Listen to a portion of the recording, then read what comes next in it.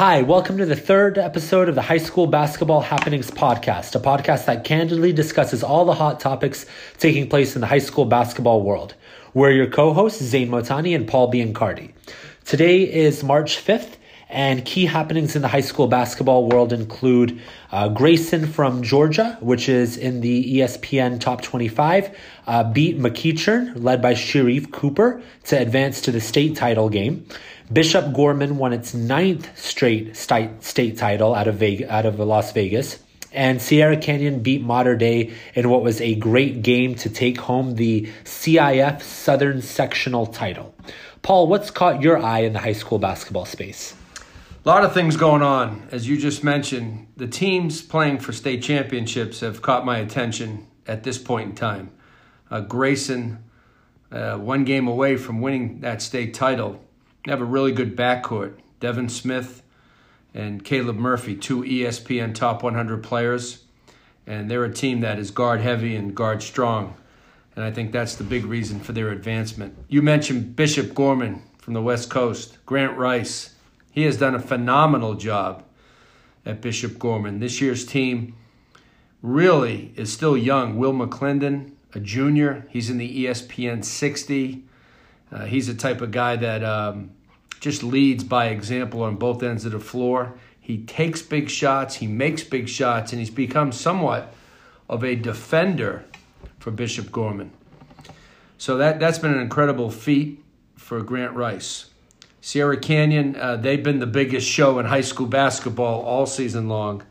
They've been a very good team. They've gotten beaten on some nights, but make no mistake about it, Sierra Canyon is a team that has been just a program that everybody wants to know more about because they have four highly ranked players, and of course they have Bronny James. And when they're playing at their best, they're really hard to beat, and they beat a great Mater Dei team in the CIF Southern Sectional title. So those things have caught my attention. And also, at this time of the year, Player of the Year awards, Nate Smith Player of the Year, McDonald's Player of the Year, Gatorade Player of the Year. I get a chance to vote on all those committees, and you're looking at the top 3, 4, 5 players in the senior class, maybe a junior, maybe a sophomore. But those awards will be out soon. And it's always interesting to see who gets those awards because they're basketball-based, but they also have academics and character tied into them. So it's an exciting time of the year in the postseason. So today, Paul and I are going to talk about a topic very near and dear to both of our hearts, a high school basketball shot clock. And Paul, the impetus for this discussion is this past weekend, I went to a couple of the high school basketball playoff games here in Charlotte, and there were a couple of instances in which the game was out of its element because of the absence of a shot clock. So an example is I went to watch Olympic High play against Vance High School. There were 6 Division I players on the court, maybe 2 or 3. That could be high major Division I players. And with 7 minutes left in the game, Olympic, which was up 3 or 5 points at the time, started holding the ball. And Vance was forced to play uncharacteristic because there was no high school shot clock, and just had to do things outside of the element of what was a really good game in order to try to speed Olympic up. So before we get into why a high school basketball shot clock does or does not make sense, I think it's important to provide the audience some background about the state of the union of the high school basketball shot clock and just a little bit about why it's not ubiquitous. So the National Federation of State High School Associations rule book doesn't allow the use of a shot clock at the high school level, but each state can decide on using one. Currently, there are 9 states that use a shot clock at the high school level, including California, Maryland, Massachusetts, the Dakotas, Rhode Island, and a couple of more. And the primary reason more states haven't adopted a shot clock is because of the supposed complexity and costs of operating a shot clock. It warrants additional equipment and personnel, which can add up over time, particularly for schools that are already on tight budgets. Another reason that many states don't want to implement a shot clock is that by doing so, they forfeit a seat on the basketball rules committee with the NFHS, which has other potential ramifications. So hopefully that was good background for the audience. Paul, you've been a champion for a high school basketball shot clock for a while. You've tweeted about it. You've talked about it on broadcasts. Walk us through the argument for a shot clock at the high school level. Zane, after being a coach for 20 years at the Division III and Division I level, and now for the last 12 years as a ESPN recruiting analyst and college basketball analyst, I get to watch more games than I've ever watched before at the high school level. And the more practices I go to and the more games I go to, the more I see the need for a shot clock. And the main reason, in my opinion, is the pace of play and the ability to change possession during the game. I don't think a shot clock is going to make the game higher scoring, but it will change the pace of play, which I think is extremely slow. And I think in some ways it's not fun to watch, and it doesn't enhance the growth of the players. And speaking of the players, I would talk to a lot of high school kids after games. And I'm talking to guys that may never play in college or maybe play small college basketball. They all would love to play with a shot clock. So when people say, well, it's just for the guys going Division I, no, it's not. It's for every single player that steps on the floor. It will enhance their skill level because they'll have to pass it, dribble it, possibly shoot it, and execute in a certain time period. And the kids want it. I think the fans will enjoy it because of the pace will be a little bit faster. And if the fans enjoy it, I think you're going to get more fans at the game, which creates a little bit more of a gate, which can help the tight budgets. And I think coaches, some fight it right now. Some would love it. But I know one thing from coaching with a shot clock my entire life is that it will make you a better basketball coach because you have to deal with side out of bounds with a few seconds on a shot clock, baseline out of bounds, maybe go 2 for 1 at the end of a quarter.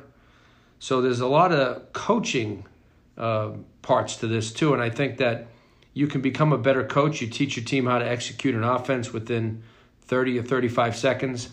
And the one thing that I think is true, we need a national shot clock. That means the whole country. And with a universal time would be my vote. But even if we went on different times, I don't think it would vary that much. I think you're looking at some states have 30 right now, some have 35. If some wanted to go to 40, that's fine. Most high schools play 8-minute quarters. Some still play 16-minute halves or 20-minute halves, not that much. But I really think the shot clock will make the game fun for everyone. And when you mention the word game, the first thing that comes to my mind is fun. And by a team just standing there holding the basketball is not fun. And for teams that stall at the end of, say, the game, fourth quarter, last 4 minutes, or maybe even in the third quarter, they hold the ball for multiple minutes. I understand it. And if I was coaching, I would do the same thing if it gave my team a chance to win. But I don't think that was the intention of Dr. James Naismith when he invented the game. Yeah. Now, he didn't have a shot clock back then, but I think if he was around today, he would want the high school game to have a shot clock. And the last point is, when you talk to people all over the country and in the world like I do, there's shot clocks in Europe. There's shot clocks in Australia. There's shot clocks in different parts of the world. Canada. The international game has a shot clock for high school kids. And if they can do it, I know that we can. Yep. And LeBron just a couple of days ago tweeted, I think one of his high school teammates had tagged him in a post about an Ohio high school basketball playoff game that was 6-4 at halftime. And LeBron took notice and he tweeted, and I'm going to read it verbatim, "Please, like that's not playing basketball, man. Shot clock ASAP!" exclamation point. So it's definitely caught the eye of LeBron. Well, I'm going to have to retweet LeBron then. All right, so Paul, you talked about why a shot clock. Let's just play devil's advocate and take the other side of the coin for a minute. What's the argument against a shot clock? Well, I haven't heard a specific argument from the National High School Federation. I've talked to some people at the state association level, and one of the reasons is if the state associations implement a shot clock, then they lose their voting privileges on a national level, and a lot of the associations don't want to lose that voting seat, so they feel a little bit with their hands tied about putting in a shot clock. While you mentioned that other states already have a shot clock, they didn't mind losing their voting privileges because they think it's best for the game. And obviously there's an economic fight here, and that's real, and I'm very sensitive to that. Whether you put this in a budget or you fundraise for it, to buy a shot clock, it's a one-time cost. And today, more than ever, it's at its lowest cost for shot clocks, and you service two teams, the boys and the girls, by buying shot clocks. I don't know the exact amount of money, but I know they are down to about $2,500. So you'd spend $2,500 one time. Obviously, your maintenance people would implement the shot clock. And then you need a shot clock operator. And most of those are paid positions for 2 to 3 hours at $10 an hour. And a lot of the schools don't have any extra money. In fact, they're cutting budgets. And I understand that. You could fundraise for these clocks, and we have states that have done it. So I think that they have to be the leaders and tell the rest of the country on how to do it. But it absolutely can get done. And sometimes it's just change. Sometimes associations run by people that have been in the same position for a long time don't like change. I don't know if this has changed, Zane. I think this is something that the game needs. It's been around for a long, long time. It just has never got to the boys and girls high school level. And I really think the game needs it for the good of everyone and everything in the game. It will make the game much more uniformed. So, Paul, I mean, we can talk about this all day, and my guess is if we had this conversation a year ago, it would have been along a similar sentiment. You talked about the pros, you talked about the cons.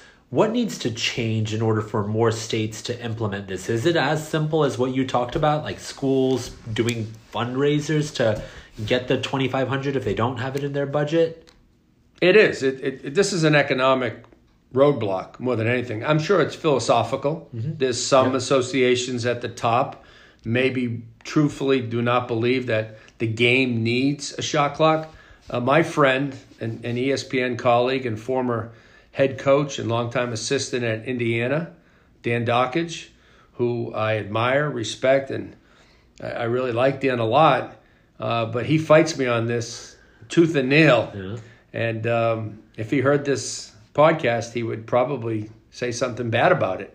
The state of Indiana, they went to classifications after not having classes for a long time, and he'll tell me how great the games are, and they are great in the state of Indiana, one of the best states in the country for basketball. I just think that the shot clock would enhance the game, the coaches, and the players, and I think the fans would love it. So that's my reasoning for it, and I think the roadblock is economics more than anything. We got to get Dan on the podcast and let you and him go at it. I want to see a spirited debate between y'all. We'll have to call him up on the special, Dan Dockett show line and try to get him. But I think he'd love to be on this. Let's do it. Paul, back in December, you published an updated top 25 player prospect list regardless of class. Now that we're basically at the end of the season, 3-4 months later, let's do a refresh of that list, an impromptu refresh. Give us your top 5 players regardless of class. Well, Zane, this will change one more time as we approach the end of 2020. But I think number one has to be Emoni Bates. For what he does now at his age group, when he plays up, he dominates. He produces on a consistent level. And he's just got so many physical and natural tools in the game that he's my top high school player regardless of class. Number 2, Jalen Green, who recently became the number 1 prospect in the ESPN 100. He was at 6 the last time I did this in December. He's made a big leapfrog for a lot of reasons. He's always been an NBA athlete, but his jump shot has just come to a level that people have to do more than just respect him. They have to guard him. He's shooting the ball at over 40% from 3 this season. He's had some dominating performances in terms of points. He scores inside the three-point line from the mid-range, and he's also incredible once he gets into the paint with body control and his ability to finish dunks and plays. Very good defender off the ball in terms of anticipation, can be a fantastic on-the-ball defender whenever he wants. And he plays defense. He can just be better at it. So that's the reason for the big jump. Number 3 would be Evan Mobley. Produces double-doubles. Like to see more of a consistent effort from him, but perhaps nobody can really impact the game or influence it at the rim like Evan Mobley. Then would be Cade Cunningham, the best all-around player in the high school game in terms of just all-around completeness, IQ, toughness, defender, increased shooter, and a great playmaker. And for that last spot, I'm going to go with Jonathan Kuminga, physically gifted, always in attack mode, puts up huge numbers. It's hard to stop him one-on-one. You have to double-team Kuminga to slow him down. His skills have increased. His versatility is off the charts. He still has to learn shot selection and defense, but natural ability, physical tools. You want a guy to take maybe the last shot of a game or make a big play. It's Jonathan Kuminga. So those are my top five, regardless of class. I've got a little bit of a different list, Paul, and this may ruffle some feathers, but I'll go reverse order. So at 5, I have Mobley. I just kind of what you alluded to, his consistency is a little concerning to me. I just haven't seen him always show up in big-time games and really assert his physical dominance and presence. And I needed more consistency from someone as elite as Mobley. At 4, I have Jalen Green. I agree, his jump shot and the consistency in his jump shot, really since Peach Jam, which we talked about in our first episode, has really, really impressed me as I think about his development as a player in 2020 compared to 2019. At 3, I've got Kuminga. You had him at 5. Physical NBA specimen. I guess the reason I have him higher than you do is as I watched him in EYBL last year, he, more than pretty much any other player on this list, there were more times where I said, wow, that is an NBA all-star type of move. Not that the other players didn't, but I felt I saw so many of those from Kuminga where he made things look so effortless. At 2, I have Emoni Bates. And at 1, I have Cade Cunningham. I know he was 4 on your list. I'm just so high on him as a leader, with someone with incredible basketball IQ, no significant flaws in his game. Is he the most athletic? No. Is he the best shooter? No. But I just trust him with the ball with 10 seconds left with my team down 2 to make the right play. So I've got Cade 1. All right, thank you for listening to this episode of the High School Basketball Happenings podcast. You can subscribe to this podcast on your favorite podcast listening platform. If you have any topics of interest that you'd like for us to discuss in our next episode, please tweet us at Paul Biancardi, at Zane Motani.